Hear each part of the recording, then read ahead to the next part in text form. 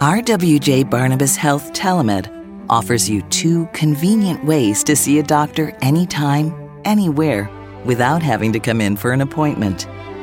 If you're in need of urgent care, you can use our app to connect with a provider 24/7, right on your smartphone, tablet, or computer.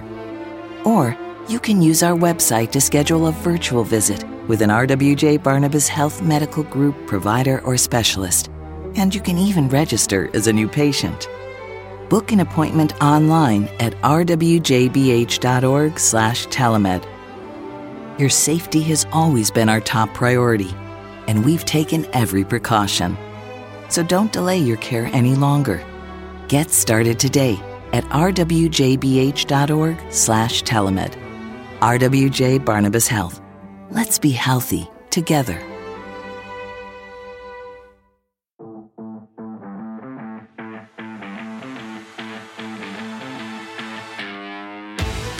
Hi again, everyone. I'm Matt Loughlin. Welcome to Speak of the Devils, presented by RWJ Barnabas Health. RWJ Barnabas Health, the official healthcare provider of the New Jersey Devils. We've got a very special guest for you today on this podcast. You know him from his playing days with the Devils, his time on the TV side with Doc Emrick, and now joining me on the radio broadcast, Glenn Chico Resch. And we are excited to spend some time with him. And my co-host on this edition of Speak of the Devils is a new member. So we've got an older member of the Devils family. Now we have a new member of the Devils family partaking in this broadcast, and he is Sam Kassan, who's a new member of our content department, but not new to the National Hockey League. Sam, looking forward to spending some time with Chico. Yeah, excited to talk to him, especially goalie to goalie. I grew up playing the position, so didn't get as far as Chico, obviously, to the NHL, but still love to talk goalies, any team, whether it's positioning, the evolution of the position, equipment, all that stuff. I love everything goaltending related. So really excited to talk to Chico. Yeah, well, there's always that bond among goalies, that's for sure. So tell us a little bit of your story, your background, and how you came to join the Devils content team. Yeah, sure. I'm born and raised in Pittsburgh originally, and moved around for a couple of years, and then landed a position with the Pittsburgh Penguins. That's what I was doing. Basically the same thing that I'm doing with the Devils as a head writer, television, podcast, radio, all those kinds of things. And for the last 12 years, I was with Pittsburgh and won 3 Stanley Cups, incredible memories, you know, a lot of things I can take away from that. So, and then COVID hit and things happened. So life changes, plans change. And then the Devils were looking for somebody and just a perfect fit. And I'm really excited to be here. You know, I started with the Penguins whenever they were that young team that was kind of up and coming, and then grew into a team that won, 3 Stanley Cups in the dynasty, and hoping to do the same here with the New Jersey Devils. They've got a lot of young talent, a lot of burgeoning players that I think have huge potential, and hoping to come along here for the ride and watch them achieve their potential. Well, bring some of that mojo over to New Jersey, and then hopefully we get back to a time when the Devils were among the dominant clubs in the National Hockey League. So what does your eye look at when you're putting together a story? Obviously, there are some specific assignments, but do you look at hockey from a different perspective? Like, what are you trying to bring to the readers and the viewers and those who watch what we do? Well, actually, I was a psychology major in college, so I'm really interested in the mental aspect of the game that goes into it. So when I'm watching a game, I'm thinking, what is the player thinking in this instance? Where's their head at? And that speaks to everything from their confidence level to their motivations to, even if they're a little nervous in situations, especially with the younger team, when situations arise. So I kind of try to look at more from that kind of perspective and a little bit from the strategic perspective too. But, I think one thing that really stood out to me in Pittsburgh in particular, when head coach Mike Sullivan got there. So obviously he turned the team around. They were a little bit of a slump that he got there, and they won back-to-back Stanley Cups. I remember having a really interesting, lengthy conversation with him about the mental aspect of the game. And one of the things he said is he believes games are won or lost before the team even hits the ice. So whether it's through the preparation, whether it's through their motivation, whether it's through their mental acumen, whether they're just ready to play that game before the puck even drops, they're going to win or lose the game based on all that. So I always thought that was really interesting. And that's kind of the way I view things. Well, that mindfulness has become so much a part of the greater culture, but in sports. It has particularly become a tool to help enhance what the players bring to the ice or the basketball court, baseball field, whatever. So interesting that Mike Sullivan was an early proponent of that, because it really has only recently become embraced by everyone in sports, right? Yeah. And I mean, you're seeing teams, I know the Devils have a sports psychologist, Amy Kimball. So, and she actually was in Pittsburgh before coming to New Jersey. So you're seeing a lot more teams are investing in those kinds of aspects. And, I think one of the earliest events of that was in the NFL was actually with place kickers. You'd have these kickers who could make field goal after field goal, and then all of a sudden they started missing them all. And, the team started bringing in psychologists to work with kickers to kind of help them get out of their funk or whatever it is. And then they were like, hey, we're kind of onto something here. Maybe this can be applied to other positions and other areas of the game. And I think, you work on all the skill aspects of it, whether it's your skating, your shooting, in goaltending, your positioning. We work on all those things, but that's really 50% of it. The other 50% is in your head. It's kind of shocking. It's taken sports that long to kind of catch up with that aspect of it. Well, when our guest began his journey in hockey, sports performance, sports psychologists, nowhere to be found at the discussion table, but he took his talent. It took him to college. He's a member of the University of Minnesota at Duluth Athletic Hall of Fame. Took him to the NHL, won a Stanley Cup with the New York Islanders in 1980, ultimately became a part of the New Jersey Devils as they began their journey back in the 1982-83 season. And really, with just a few years away from the organization, has been a part of the team ever since. And so on that note, we welcome the one, the only, the inimitable Chico Resch. Glenn with two N's, Chico Resch. Welcome to Speak of the Devils. And who better to speak of the Devils than a man who was part of the original team? So welcome to the show, and thanks for giving us some of your time. Well, thank you, Maddie. And I'm glad you added the extra N, because my idol growing up was Glenn Hall. He's a Hall of Famer, played the most games without a goalie mask. But I said to him, his name was Glenn Hall, one N. And when I finally met him, he became my goalie coach in Colorado for a year. I said, Glenn, what happened, to the other end? He said, I don't know. My mom got tired and she got to the first end, and that was it. So thanks for pointing that out, Maddie. And being an original Devil, I got to say, is kind of special for me. How come? Well, I don't have a lot of things that I can say. This is one thing you can never take away from me. But I was the first one signed. I remember the spring of 80. Let's see, it would have been the spring of 82. We were finishing up in Colorado, and they were selling all the souvenirs out of the souvenir shop. I said, we're not coming back. And I loved playing in Denver that year. I bought a bunch of souvenirs myself. And then, we're just wondering who was going to buy us. And then the announcement came that Mr. McMullen, who I didn't know, of course, at the time, but I knew that he had owned the Houston, what were they called? Not Astros. Yes. And then so that was exciting. And he sent a private plane to pick me up in Brainerd. I thought, geez, I must be something. But what was interesting, you guys, I had only signed because Billy McMillan was the general manager. We played together, Sam and Maddie. And so he said to me, I was a free agent in the Rangers. I would have never gone, just so we know, never. I don't care if they'd offered me $2 million. I would have never gone to the Rangers. But they were negotiating, and I told him, and I said, there's a couple other teams. And he said, Chico, you got to sign with us, with the Devils. He says, I just got the job. I've got a new owner. You're my good friend. If I can't get you to sign, I may be gone tomorrow. So I said, okay. And then they sent the plane, and I flew out. We had the first press conference in the old Meadowlands. And, so I think that's why, Maddie, it's just, I was just there at, ground zero when this franchise started, and just kind of a nice memory. Sam, I'll let you jump in here in a second, but I just want to ask, so Chico, you knew you were leaving Colorado. That's been well documented. I mean, my goodness, you went from a practice facility that was inside to then outside. The changing room was a trailer, so you knew that wasn't a good sign. And then they put the trailer on wheels, so you knew that was even a worse sign that there was permanence in Denver. But you had no idea that New Jersey was a potential home. Never mind for you. You just told about having to sign with them, but you never knew where that franchise was en route to? Really not early. Mr. Gilbert from Buffalo owned us, and we had heard negotiations were going on, but it wasn't finalized till, after the season. And then we heard that it was we're going back. For me, it was sort of like I was going back home, Maddie, to a new house. I go back to the old neighborhood, but it's a new house. And so it was exciting for me, although we had driven by that big monstrosity, the Meadowlands. It was called the Brendan Byrne Arena.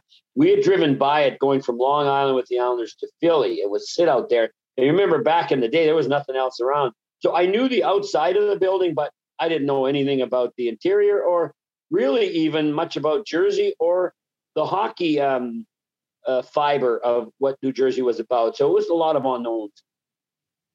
We said you were there from ground zero, watched this organization build its way up. What were those early years like? Because obviously there's a lot of issues with getting fans, getting people to buy in, getting people into the gates and growing the organization. What was it like those early years? Well, Sam, it was exciting. I knew we were in a good hockey area. And the thing was, Mr. McMullen finally had some deep pockets. When we were in Colorado, and even the owner before me, you could tell they were just buying as an investment. They bought it, they'd try to build it up, and then when we didn't win and the value didn't go up, they'd sell it to somebody else. So coming here, that was exciting. I got to meet Yogi Berra, a legendary Yankee. He was Mr. McMullen's really good friend. So that gave it, validity. And, we had a practice rink, Totowa, and it's now, I think, storage building or something, but it had two rinks. It had a concession stand in front. The dressing rooms weren't very good, but Mr. McMullen said, no, we're going to build new dressing room. We're going to really do this right. And so it was exciting, but one of our first games in that season was against the Rangers, and the place was filled. And perhaps it gave us a false sense of how difficult it was going to be to build a fan base. But I still remember that game. Herbie Brooks, the great Olympic coach from 1980, was coaching the Rangers. So, I mean, then we dropped down to like a regular crowd, 8,000, very loyal and gung-ho and fired up. And then the team, we got off to a good start, but I got to tell you, Sam, we weren't good. We had traded Lanny McDonald. We traded Rob Ramage, excuse me. I realized early that it was going to be tough. But then the next year, and I'll just fast forward, we had heard about this guy named Mario Lemieux, who was a phenom, and the last place team was going to get him. I've heard of him. So it gave me a goal. Not to win the cup the next year or make the playoffs, but to finish last. But that's another story we can talk about later. Yeah, so you spent a couple of years in Jersey, and then obviously you got traded from there. What was it like when you got traded? I know your heart was really in Jersey. Obviously, you're still around with the organization. What went down when you got traded? Well, it was a bit of a shocking disappointment. But Saturday we had played the Flyers, and I had a really good game. I'm not bragging, but no, I was outstanding. No, first, second, and third star. Third star, yes, thank you, Maddie. But I had not only played well, but I had started a fight. Can you imagine another brawl? I started the big one in Montreal that was the mother of all brawls and changed rules. But we were playing the Flyers, and they had Rick Tocchet, and they had a tough team, right? And I remember Davey Lewis, who, by the way, coached Igor Sharangovich for Belarus. He coached Belarus, but that's another story. But David Lewis was an Islander, a King, and then he was a Devil. And so he was kind of jostling with Rick Tocchet in front of the net, and Rick Tocchet dropped his stick. So I got my goalie stick and got it on the end of his stick and shot his stick away, right? And he looked at me and said, "You're dead." I said, "Oh, okay." So, I mean, Rick was a good guy. He didn't punch me, but he grabbed me and threw me down and tore my mask off a little bit. So we started that. And so that was on a Sunday. And then, Saturday. Sunday, I'm feeling good and pretty good. Practice. Yeah. Coming off the big win. Tuesday morning, I go in, we got a game that night. And this is how different the world is, the way they do things. So I'm there and at my stall and I see our general manager, Max McNabb, come in the room. I thought, well, I wonder what he's doing here. And he coming towards me and I'm thinking, it's trading deadline. And he says, Chico, could I talk to you in the stick room? In the stick room, okay. So we go in the stick room and close the door, and I can still see the stick racks and all that. And he says, Chico, this is hard, but we have a chance to trade you to Philadelphia. He said, well, what do you think? I said, well, tell me, Max, I really like it here in New Jersey. It's the last year of my contract, I know. But I said, let me ask you this first. Can you guarantee me that you will sign me next year? And he went, I can't do that. And then with the, I thought, that's a pretty good sign. He doesn't want me to stay. And Max was a great guy. He was trying to do a job. So I did say, okay, I will leave. And then I had to go out of the stick room and, all the boys are in there and, I couldn't even say goodbye. Some of them had filtered onto the ice, and I went upstairs and talked to Bobby Clarke. And I did say to Max McNabb, I said, Max, could I have my last 2 New Jersey Devils jerseys? I want those so bad. You as Maddie knows, Sam, I'm a big time collector. And so I went down after that, and the guys had gone already because they had a game that night. And I said to Keith Parker, I said, Keith, Max McNabb, because back in the day, you didn't expect anything, right? So he said I could have the last 2 jerseys. Could you get them for me? And Keith was a good trainer. He was a good guy, but he did have a problem about they didn't make much money. I'm only guessing, but I think he thought part of the equipment was his. So he says to me, you're not going to believe this, but they're both gone. I said, they're both gone. Yeah, he said. I said, well, where did they go? He says, I don't know. He says, but I think some of the workers here at the Meadowlands took in and took them. Now, you guys, I'm discombobulated. I can't think. I should have said, no. They wouldn't know I was traded. Well, how would they know to come to get my jersey? Only you. Anyway, to make a long story short, you guys, I waited 15 years to find out about those jerseys. I had an idea. So then 15 years later in the early 90s, my friend called me and said, hey, Chico, one of your last jerseys is on a website to buy. So I called the guy, and the guy's a lawyer. And I said, listen, you have my jersey. I told him who I was. Yeah. And I said, I got to tell you, it's really stolen merchandise. I said, it's legally mine or the Devil's. And I said, tell me, how did you get it? And he said to me, well, I can't tell you that. And I said to him, well, if you don't tell me, I'm going to get legal action, and I am going to prosecute you having stolen goods. I said, but if you tell me, I will let you have it. You bought it or you got it. It's yours, but just tell me. He says, okay. He said, I got it from Keith Parker. Aha! I knew it. And so I never did get my last 2 New Jersey Devils jerseys, but that was okay. But that was a crazy day to getting traded. Did the attorney have both of the jerseys? No, he didn't, and he didn't know where the other one was, and it was the red one. If you ever see it out there, the white one, I don't know what the heck. I don't know where that one is, but I would. He did say. I said to you, and we weren't making much money. I wasn't thinking either. I said to him, well, how much are you going to ask for it? Because he was going to sell it. He said, $2,000. Why, $2,000?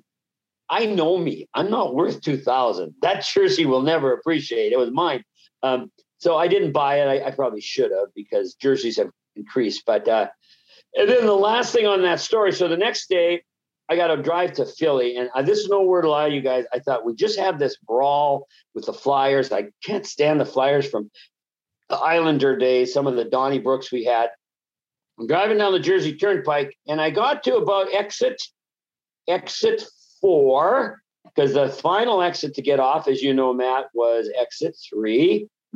And I pulled over and I just sat there and I was kind of praying. And I said, Lord, do I really want to do this? Can I really go in the enemy's camp like this? I meant it. I knew I was near the end anyway. And I said, no, suck it up and go. So anyway, I go into their practice rink. Now, we just had this fight. Rick Tocchet, who's now the coach of the Arizona Coyotes, he's in there. So you know how you do when you get traded. You start at one side of the room and you go all the way around. Hi, shaking hands. And I'm looking at Toc. He's got his head down. And I said, Toc, how are you doing today? He says, Chico. He said, I'm sorry I had to jump you. He said, I'm sorry I had to ragdoll you. He says, but you know our coach, Mike Keenan. He said, he saw you shoot my stick away. If I didn't react to that, I would have went back to the bench and he would have been all over me. So I had to grab you. I didn't hurt you, did I? I said, no, Toc, it was good. But then it turned out to be the next year, one of the best years that I had. So it worked out well. But leaving Jersey was really a painful experience because I really thought I would end my career there and maybe have something to do with the organization. But it took me about 20 years to finally get back there, boys. But now I'm here. and we're happy for that. And we can talk about that. There's so many stories that we can discuss with you because of your long affiliation with this sport and with this organization. And I know you brought some masks, and Sam's a goalie, you're a goalie, so I'm going to step out of this conversation for a little bit. But before we begin that, what's the best piece of memorabilia or your favorite piece of memorabilia that you have? Matty, I think it's the Glenn Hall jersey from the early 60s. When they were a terrific team, and Glenn signed it for me. It's an old wool jersey. That would be it. Obviously my New Jersey Devils mask, which I'll show later, that's a piece that I like. Masks are really popular. So that would probably be it. I have some win sticks, my first and last win with the Devils. But I think the Glenn Hall might be the other reason is, Matty, those old wool jerseys are going like for $50,000 and up. So that might be why it's one of my favorites too. So anyway, yeah. Man who shares the first name, but with one less N, shared the position, has become a friend, was your coach, but it's added to the bankroll, at least as part of your assets, not bankroll because you still have it. Anyway, I'm going to let you guys talk a little bit about the profession because, Sam, when you first started as a goalie, I'm sure the equipment was a lot better and was a lot easier to get on and play with than when Chico started. But Chico, let's start with some of those masks that you brought with us, with you today, so that we can talk about the evolution of the position and its equipment. Okay, what would you sort of do? Would you talk about the evolution or you want to talk about the masks first? We can start with the mask. Have you ever played without a mask in your career?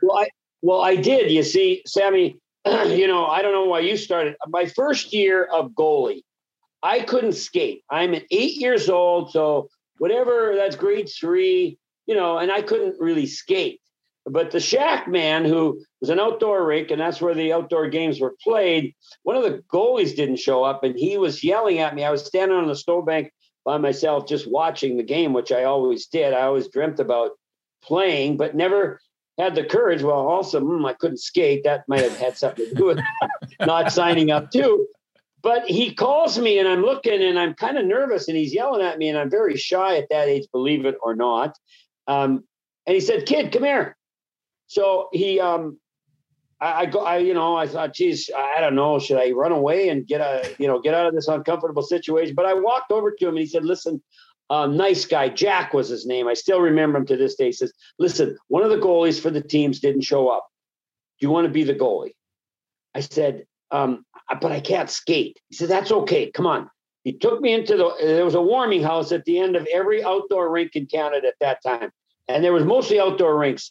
There was only like one indoor rink in the whole city, which was about 125,000. Anyway, he took me in there, had me lay down on these goalie pads, strapped these goalie pads on. I had my rubber boots, and it was cold. So I had a big parka, which was almost like upper arm gear Sam. He put the chest protector like a baseball's mat, baseball catcher's chest protector on. Then he pulled me up by my snow jacket up on my feet. Then he handed me this glove to hold the stick. This is nowhere line, and then this other glove to catch, although I couldn't catch. And he said, well, you're ready. I thought, I got no cup on. I got no mask on. And he said, no, goalies don't wear masks. I said, oh, and they weren't at that time.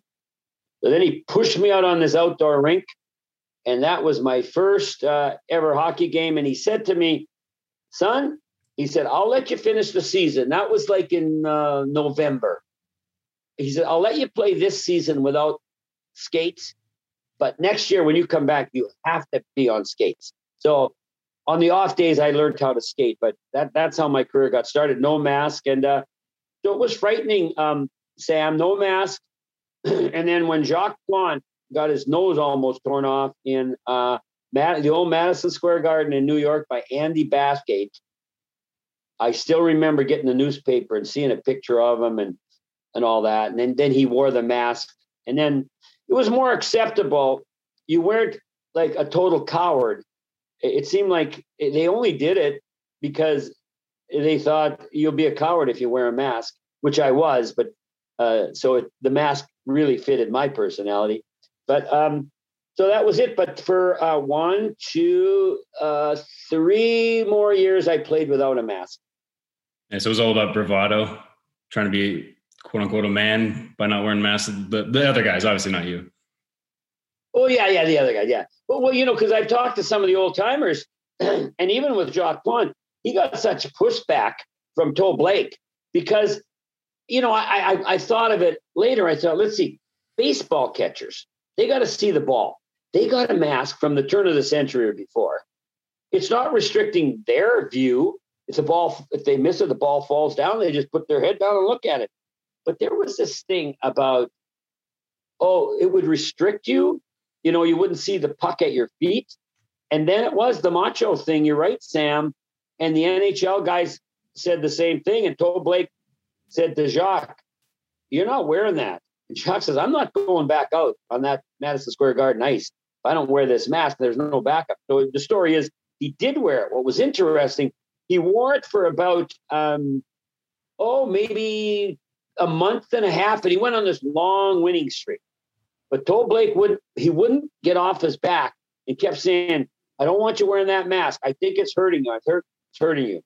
So Jacques said, okay, now this is about 18 or 20 games later. He takes the mask off for one game.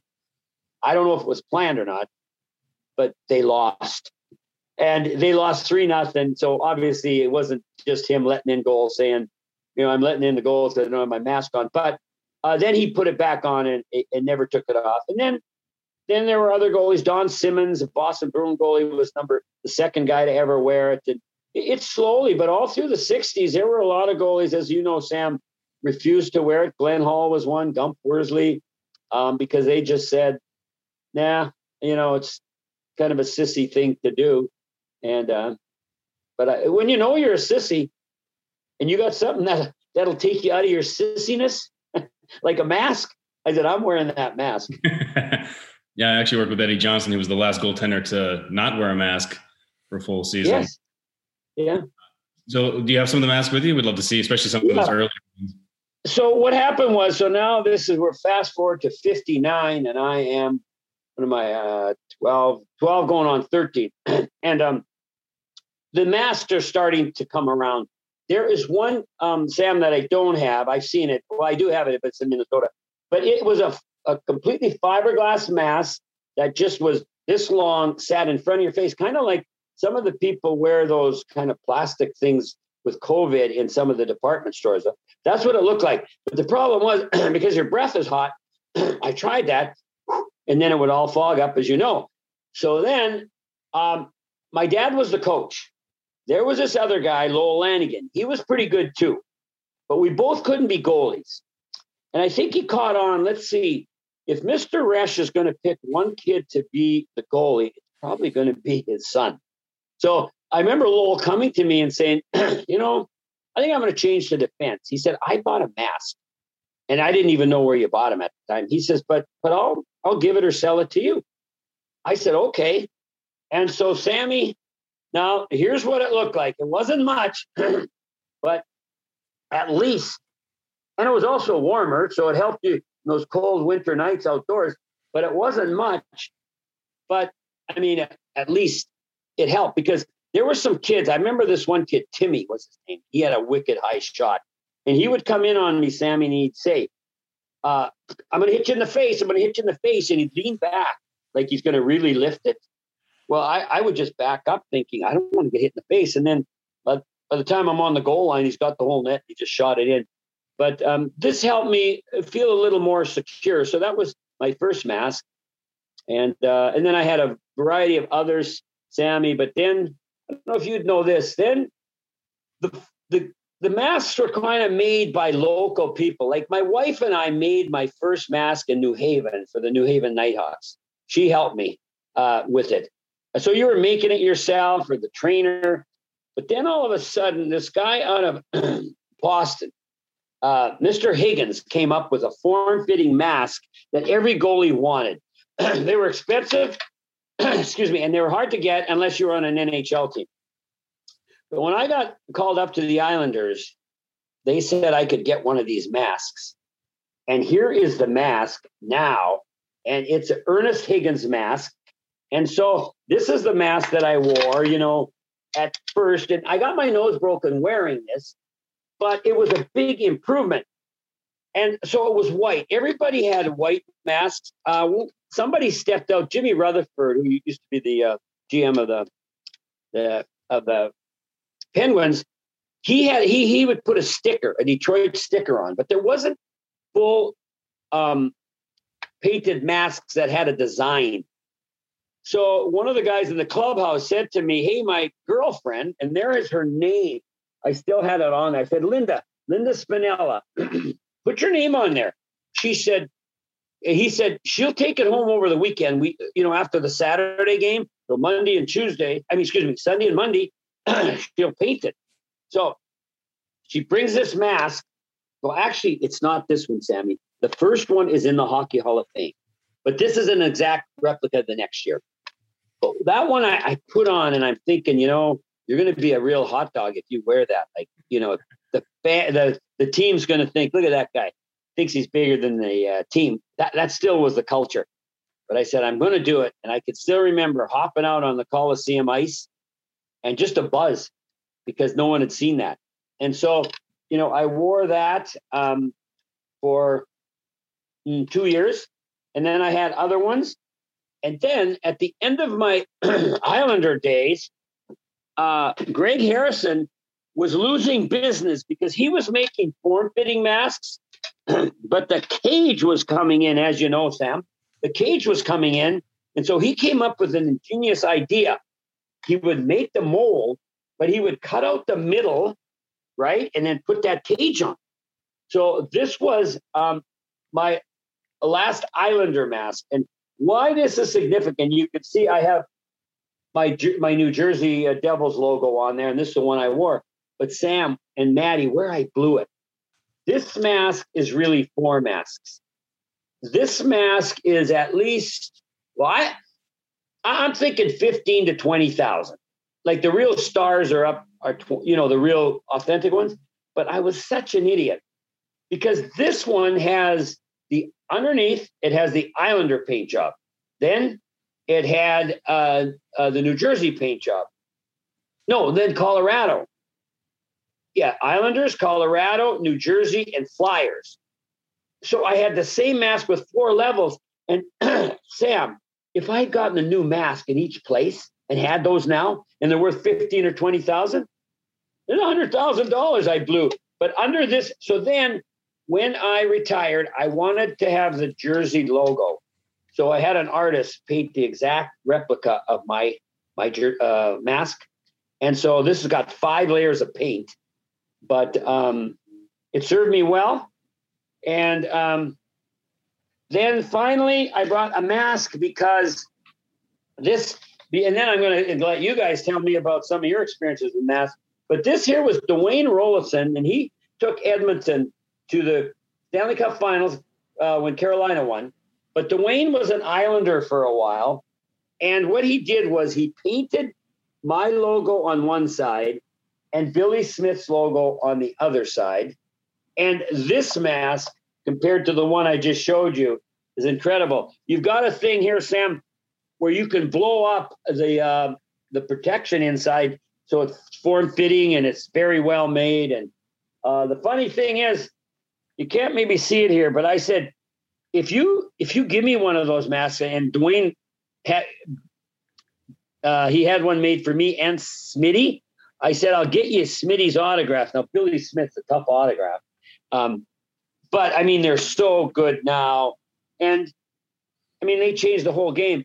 And I'm rambling here, but the last thing is, Maddie will never, ever say, oh, pass across, 2-pad slide, save. Because nobody does 2-pad slides anymore, as you know, Sam. But the reason we did 2-pad slides with just a form-fitting mask or no mask, you're not going to go over face first, right? We're not stupid goalies. We're going to throw the lower body over. And that's why the 2-pad slide was so prominent. And so that's just some of the evolution of goaltending and the equipment. And but I'm curious, both for you, first of all, for you, Sammy, and Maddie too, what was the attraction? Why you wanted to be a goalie? And then secondly, what was the first mask that caught your attention? The first mask that caught my attention, I think, was the Brian Hayward, the San Jose Sharks, where he had the shark mouth with the teeth all around. Yeah. That was a big one. And then I grew up in Pittsburgh, so Ken Reggett, when the Batman movie came out with the Penguin, and he had the Penguin's head on the top one, those were really those are the two ones that really jump out to me. I think they're both actually in the Hall of Fame in Toronto too with those masks.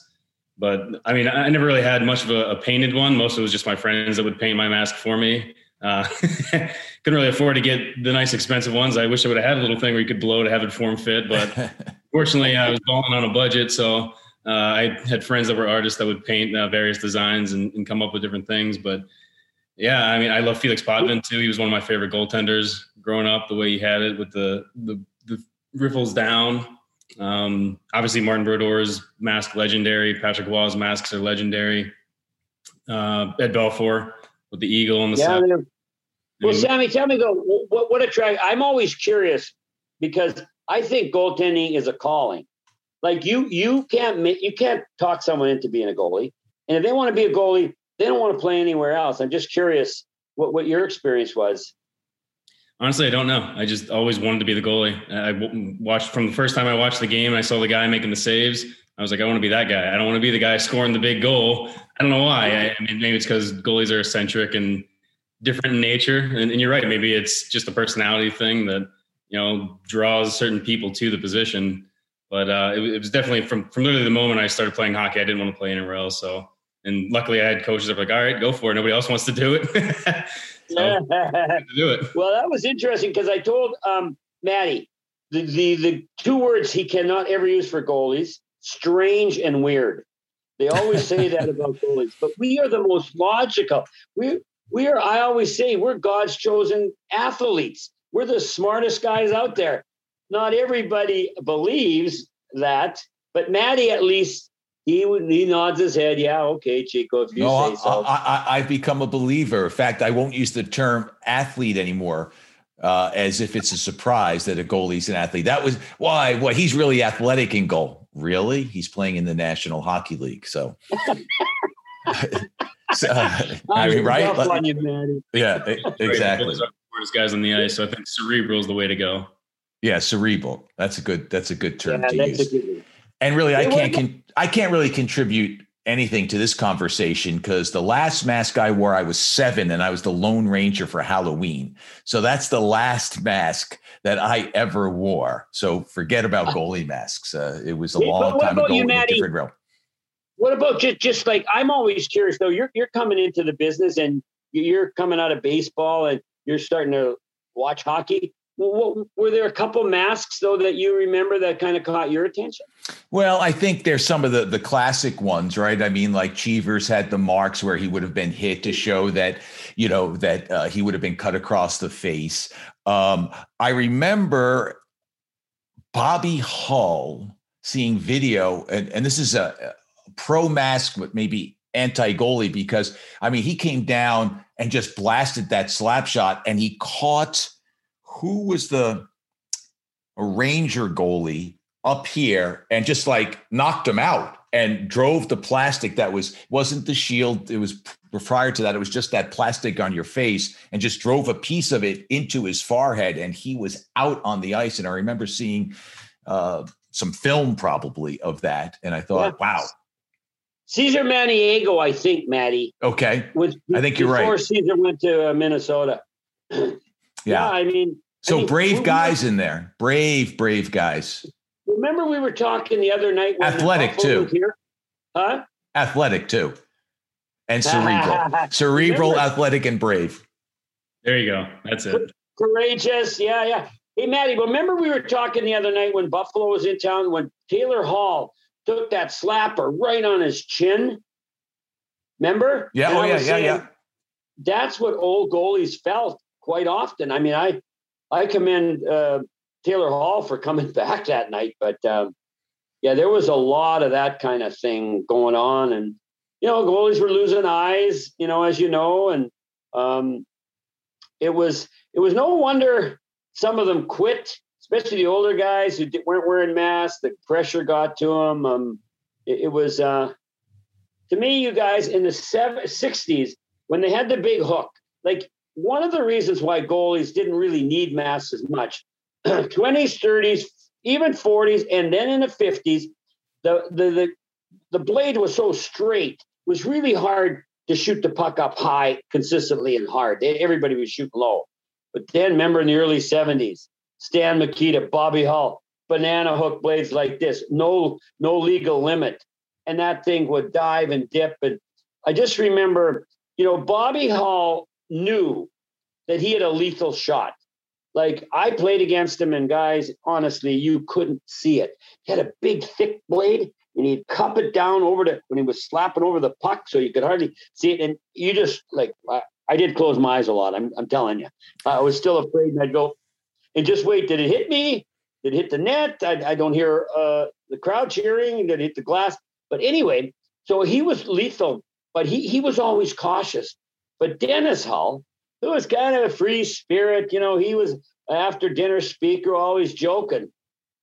He would come down and just whip that thing bad angle. Oh, Chico, you're lucky you didn't get hit in the head with that one. Look out for the next one. He was playing me, right? But it was just terrible. And then I'll just tell you one more thing about this in the middle. At 74, 75, I'm trying out for the Islanders. And they had this rule. They were going to try in training camp exhibition games. If you're going in a face-off and the defending player does something illegal, okay, he gets thrown out of this face-off circle. So the opposing center, they just set the puck on the dot. The opposing center would have a free face-off. And what do you think he'd do? He'd pass it back to the top of the circle, and this guy would be like this. And honestly, this is nowhere like the goalies, after about, I don't know, maybe a week or so of exhibition games, said, hey, this can't continue. We're going to get killed here.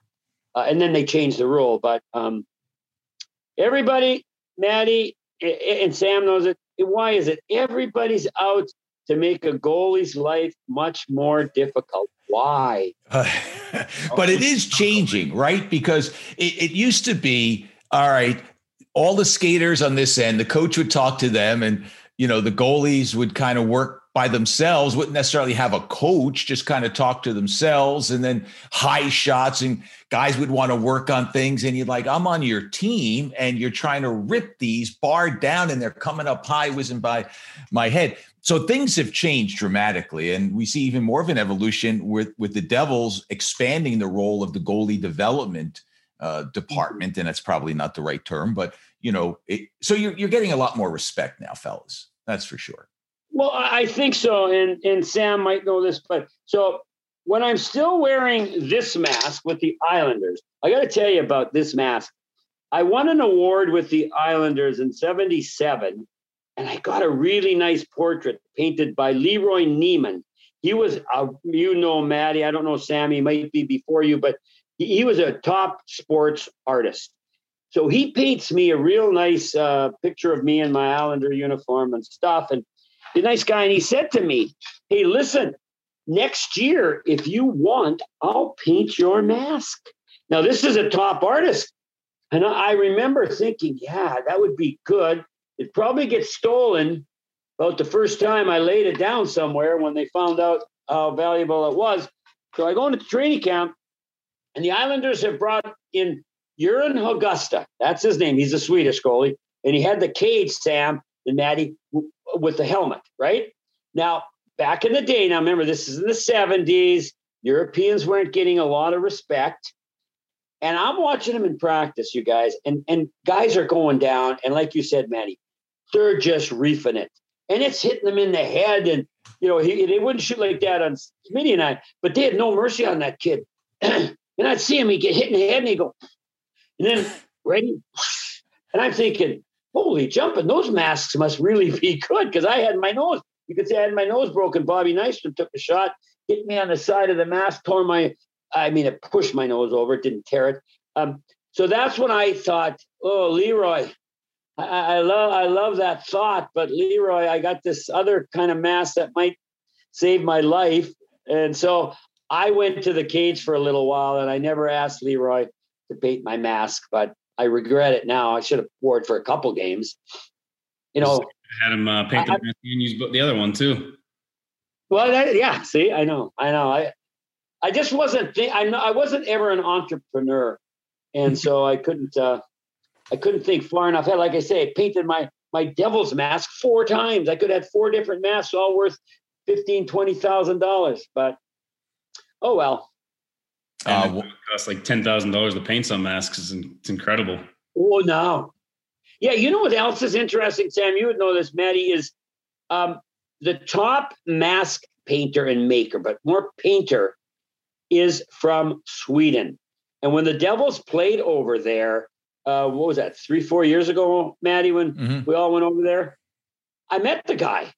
He was Henrik Lundqvist's painter, but this guy has taken over North America. There are some other painters, but he's the top artist for NHL goalie masks. Don't know his name. Lars. Let's go with Lars. I don't know. Probably right. Yeah. Exactly. And that, of course, was in 2018 when the Devils went over to Sweden. Great experience. You said that you were shy at one point. When did you come out of your shell? Because I think anyone who knows you as this outgoing, gracious, gregarious human being. Oh, it was with the Islanders. I was probably 30, 31. And, the dressing room back then was pretty rough. I mean, it was rough. And I would just go and just kind of sit down and not say anything and just sit there. And then, I was enjoyable. The guys were nice. But, I never really felt like I was part of the team and stuff. And goalies, I don't know, Sammy. I think goalies, Maddie, are either shy or they're really outgoing, right? And so I was shy. And then, I don't know, somewhere around 30, I was listening. And you know how we can self-compare. Like, I'm not as funny as that guy. I'm not as witty as that guy. I couldn't do that. In that environment, I'd be so intimidated. I would just say something stupid or whatever. And then I started listening to my buddies. And I thought, oh, they're not so funny. They're not so witty. It was sort of like a comparison where I said, you're okay. You're not a top. You're not going to be the vocal guy in the room, because every room when I played, 3 or 4 guys, the outgoing, confident guys, ran the room. Natural, right? Because they felt comfortable in front of a group. But that was really a change. And then, the other thing, because don't get me wrong, it wasn't that college made me smart, but college just helped me think outside the box. So when I got to New York, and these writers would come to me, and you know this, Maddie, and Sam, you probably do too. You really appreciate an athlete or a player that when you ask him a question, he doesn't just give you the cliche, or he just doesn't give you the pat. Yeah, no, I'm playing really good. Yeah, no, I mean, things are going good. I'm just playing my game. I'm going hard every night. So I started to recognize if you go deeper with some of these reporters, they really like it. And then you start getting quoted and then they come to you. And so then it turned where it was a bit of an ego thing from being shy. But I think that was the transition of me coming out. But I'll just tell you one other thing about goalies, and I don't share this much, but I mean, this podcast goes worldwide, right? So absolutely. Okay. So you talk about goalies.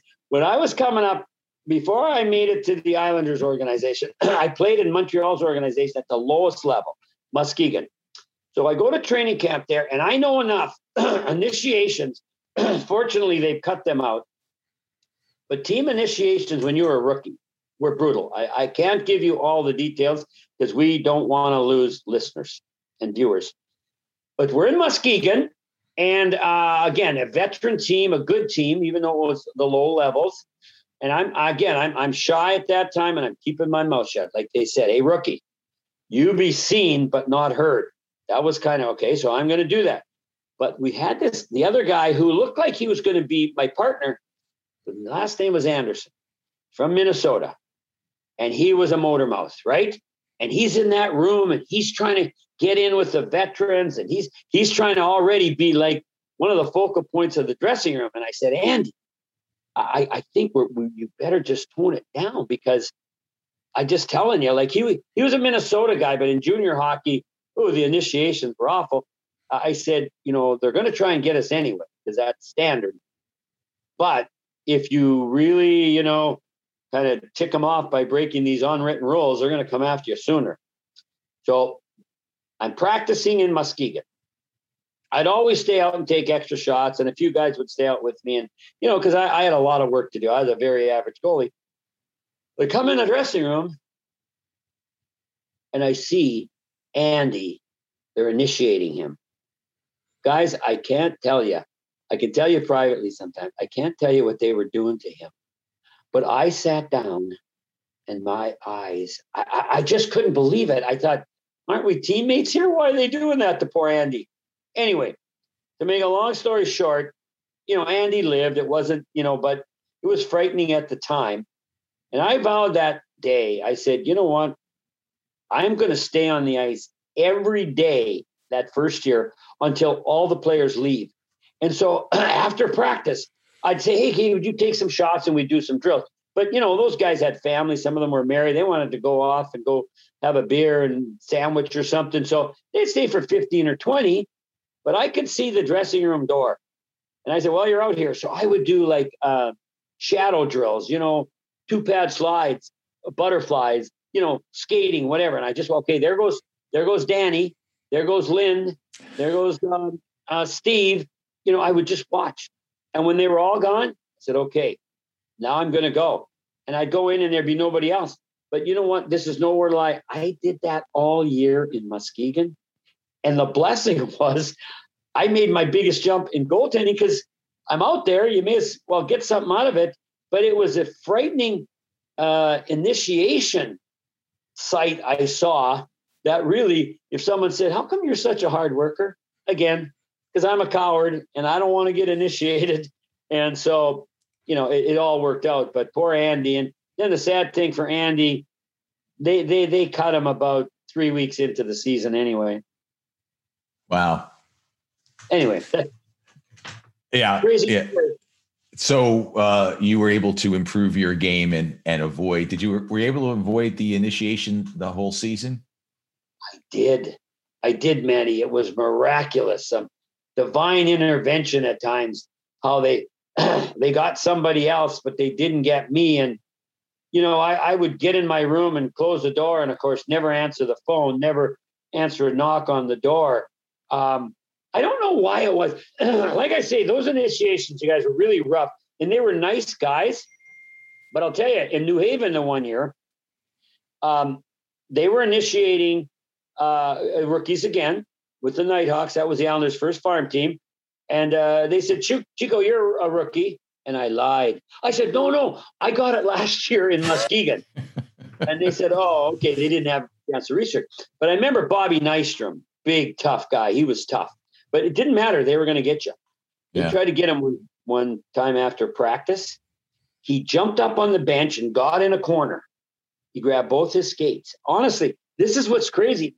We had good morale. Willie O'Ree was on that team too, Maddie and Sam. But Nye stood there with his blades. Said, all right, boys, I know you're going to get, but when are you going to get cut in the process? Okay, well, we'll leave you alone. But then one night we went to Halifax, and they were out having a few. About 6 or 8 of them came back. They grabbed Bobby Nye. He got initiated. It didn't matter. They just, and they were the good guys. I don't know why it was so important to initiate. Well, for the fans listening, they stopped initiating. Pelle Lindbergh had a great year, and you might know the story. He was having a great year in Philly, but he had come up as a rookie the year before. So that year was really his rookie year, and they initiated him. They shaved his head. And at least according to Bobby Clark, who was a GM, said it really affected him. His play dipped, and he cut out initiations in Philly, which was too late. It should have happened years before, but it was a different culture. That's why you can't go back and criticize. I don't criticize guys with stuff they were doing in the 70s or 80s. Was it proper and the thing to do? No, but that was the culture. So let's not throw too many stones when you didn't live it. You know what I mean? So yeah. A lot of goalie stories. Goalies have been changing. Maddie, goalies have been changing the world since they first put pads on. That's right. That cerebral, athletic, courageous group of hockey players. Hey, who ran the room in the early days for the Devils? Donnie Lever was a captain. He was funny. Phil Russell, because Phil, they were very confident, outgoing. And then Peter McNabb was a guy that did it. Richie Preston, you know them all. They're all outgoing guys. And they would just run the room. And what happened in those days, it could be the same, but when you went into a new NHL room, there were like 3 groups of people, just kind of like you go to high school or school, there's groups. There was the one group who was this outgoing group, like Phil and Donnie Lever, and they weren't naturally recruiting, but people who were like-minded, they like to go out and have a few after every practice, and they go and Totowa there, and they'd go over. And Maddie and I, if you want to tell the story about the truck, you can. But anyway, and so Dan, I won't name a name, but I'll tell the story after you're done. Okay, so Dano went with that group, and that was fine. Then you had the group that were sort of outgoing, but they were more reserved, and they had families, and they didn't always go out. They go sometime, but. And then you had the other group who were quieter and more like Mike Bossy, Brian Trottier. I'm trying to think who we had, like Rocky Trottier. And I got to tell you another story about that. But then you had some quieter guys, reserve guys. Bobby Lorimer, he was there. And then we would hang together. It wasn't right or wrong. It was just like 3 groups. So that's how you kind of you would say, okay, which group do I want to be a part of? And it was fine. Every team had it. But I got to tell you, so that second year, we were laughing, Aaron Broughton and I. Well, no, it wasn't Aaron Broughton because he was part of the joke. We said, we're losing, right? And you're feeling sorry for yourself. And you're saying, oh, nothing's going right with us. Nothing. He said, we got all the wrong family members on our team. Like there's Steve Lorimer, an incredible scorer with Chicago. We got Jeff Lorimer. You got Brian Trottier, a future Hall of Famer, incredible player. We got Rocky Trottier. He got Brian. And even with the Broughtons, we said, the North Stars, they got Neil Broughton, and he was on that Olympic team, great player. And we got Aaron. I mean, when I think about it, it was kind of like a bit of a dig, but it was true and it was kind of funny. But I don't know who I was laughing with, but I said, yeah, just our luck. And those guys were all good teammates and good players, but they weren't what their brothers were. Yeah. Eventually the Devils, of course, got Neil Broughton and helped them to a championship. But yeah, they got to the Star late, literally the Star, the North Star, Dallas Star player late, but helped them with a championship. Like I missed out on this time. Yeah. Well, yeah. And guys who would smoke. I mean, right, Chief? I mean, now you never smoked, did you? No, I did not. But in college, I would think there were a lot of guys, right? But when you got to the pro level, I mean, there were guys who would fire up a stinger like there's no tomorrow. Okay, how about Bossy, Pot Fan, Denny Savard, 3 Hall of Famers, all smokestacks. And I remember, so again, I'm giving you some history of the dressing room. So there was a time where the guys are just smoking at their stalls, blowing it everywhere. And you didn't think about it. So then the non-smokers said, hey, could you guys at least go in the bathroom? So they'd be like 3, 4 of them in there.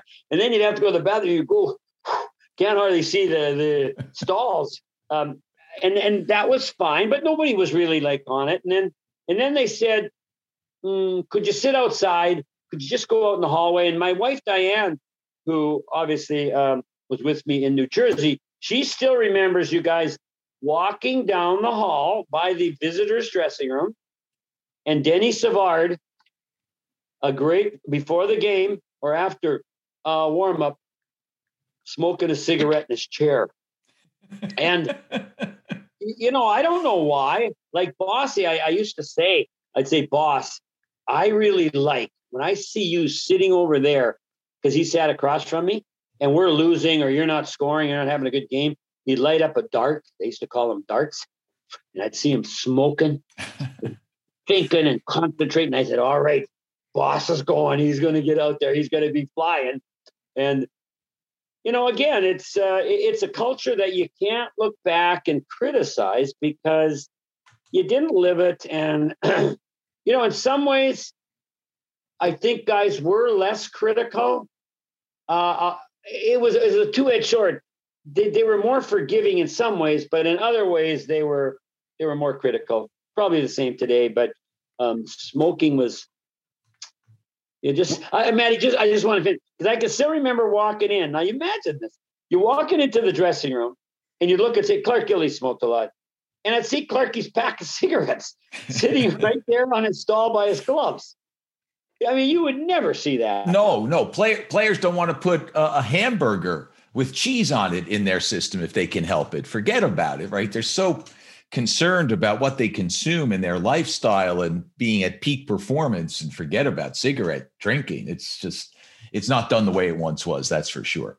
Well, I'll tell you a cigarette smoking story that involves a goalie, and we'll tie in Pittsburgh, the Devils, cigarette smoking, and the media world. So in 1995, the Devils beat Pittsburgh in the playoffs 4-1. Stan Fischler is covering the Devils dressing room. I had not begun full-time work with the Devils. I was doing a lot of basketball at the time, but I was pulled from the Sports Channel talent pool. And I always say everyone in this business is talented, directors, camera operators, et cetera, but they call people in front of the camera talent. So they said, listen, you're going to cover the Devils in this playoff run. So I was assigned to the visiting dressing room. This is in the old Igloo. So you know where the Penguins skated off to get into the dressing room. Well, I was told that's where you would set up to be able to get a post-game interview. Well, we were told incorrectly, all our equipment set up there, but you had to go around into the main entrance to get in. Well, at that point, wireless was really just coming into existence. We didn't have it. So I'm in trouble. Devils are celebrating, but I need to get something from Pittsburgh. So I don't know what to do. I can't get in with the equipment. We can't get around. We're kind of screwed. And I'm panicked because I'm thinking, here's a career opportunity that is rapidly fading away. Well, underneath the stands at the Igloo, worrying, hearing from our producer, what do you got? What do you got? I got bupkis. And I look and I see the red-orange glow of a cigarette in the darkness underneath the stands. It's Kenny Reggett. No. Smoking a cigarette. So I put down the gear and I walk over and excuse me, hi Kenny, sorry, how it worked out, but I'm covering things for the Devils. Is there any way I can get a few minutes with you for our post-game show? Yeah, let me finish this one and I'll come over. He finishes his dart, as you called it, Chico, and sure as can be, he walks over. That's a hockey player. That's a guy who gets it. In a terrible time in his athletic career, his team has just been eliminated in the semifinals. He gave me 3 minutes. He'll always be one of my heroes. But a cigarette glow is what attracted me to Kenny Reggett sitting underneath the stands. Like the Morning Star. So instead of Yeah. What's that? It was like the Lodestar, saw the North Star in the distance. And it was unbelievable. Yeah, that's right. So, Maddie, instead of your young career going up in smoke, it was a smoke that catapulted you into a career. So I don't know what impact it had. I'm sure I'm exaggerating the chances evaporating, but I was concerned, to say the least. But I came through, and Kenny Reggett, thankfully, you were smoking a Marlboro Light or whatever it was, because I was able to find the penguin on top. Yeah. So it kind of tied everything into what we were discussing today. We ended on a note. Did you ever meet Kenny? Sam, did you ever meet Kenny? He was a terrific guy, as you know, Matt. He kind of shy, but a really good guy. Did you ever meet him? Just once briefly. I interviewed him it was an alumni golf tournament, so got to chat with him a little bit then. It was like I said, it was real brief. It was just kind of a quick interview and talking about some of the history and stuff. But I would love to have a beer with him, maybe smoke a dart. It's not my thing, but whatever loosens him up. Whatever breaks the ice, for sure. Well, we've gone almost an hour and we've only scratched the surface of stories and conversations, but we'll save those for another time. We can talk more Devils stories, not only more details about those early years, Chico, but your transition to broadcasting and how those early years went. But it's been a pleasure to spend so much time with you. And you left us with a smile on our faces. And that's what you've done throughout your career as a player, a broadcaster, a friend. So thanks very much. Well, thank you, Sam. Thank you, Maddie. And I'm glad we're done because I got to go have a dart. Congrats on the new house, honey. What's this? Carbon monoxide detectors? Yeah, but one on every level. Because you can't see or smell carbon monoxide. And when fuel-burning appliances aren't working right, CO can build up and be deadly. Guys, I'm on it. We just want to know you're safe. At PSE&G, we're committed to your family safety. Know how to prevent carbon monoxide poisoning. If your CO detector goes off, leave immediately. Then call 911. Protect the ones you love. Learn more at pseg.com/gas safety. When you're with Chico, Sam, time just flies because he loves to talk. He loves the details. He's such an interesting character. My goodness, that hour flew, and we left about 4,000 hours of stories still to be told. It just means we're going to have to do a part 2, part 3, part 4. Yeah, incredible. I can see why he's so beloved around the entire National Hockey League. You're right. The hour just absolutely flew. It was so enjoyable. I could sit here all day, honestly. I feel like I can talk with Chico about whether it's the past experiences he's had, just sharing stories, things of that nature. I mean, what a true gem. Oh, and we're glad that he's part of our Devils family. And you think about it, we know that hockey, the waters are not very wide, but they're awfully deep, and the connections of players and coaches, present and past, is intricate. But when he started out talking about Glenn Hall being his coach, and you think who Glenn Hall was as a player and who he played against, and the connection to hockey's past before Chico took to the NHL, and now his name's etched on a Stanley Cup, and Chico is witnessing the revival of this franchise, and who knows what the young players will do ultimately down the line. Just an incredible journey that Chico is on. And again, we could parse his story in decades. Just tell us more about the 60s, tell us about the 70s, tell us about the 80s. Just magnificent. So glad that he spent some time with us. And Sam, welcome aboard to the New Jersey Devils. We've seen your work in the early going here. I know the fans have appreciated. Looking forward to working with you some more, and glad to have you with the New Jersey Devils. Glad to be here. Can't wait to work with you and the whole team for the rest of this year and beyond. Sam Kazan joining us as the co-host of this edition of Speak of the Devils, brought to you by RWJ Barnabas Health, the official healthcare provider of the New Jersey Devils. That'll wrap things up for this edition of the podcast. Thanks as always to you, our audience. Without you, we couldn't get it done. There'd be no reason to get it done. We'd be speaking into an empty space, but we know that these programs have resonated with you, and we appreciate your company each and every time out. Until next time, I'm Matt Loughlin. Be well, be safe. So long.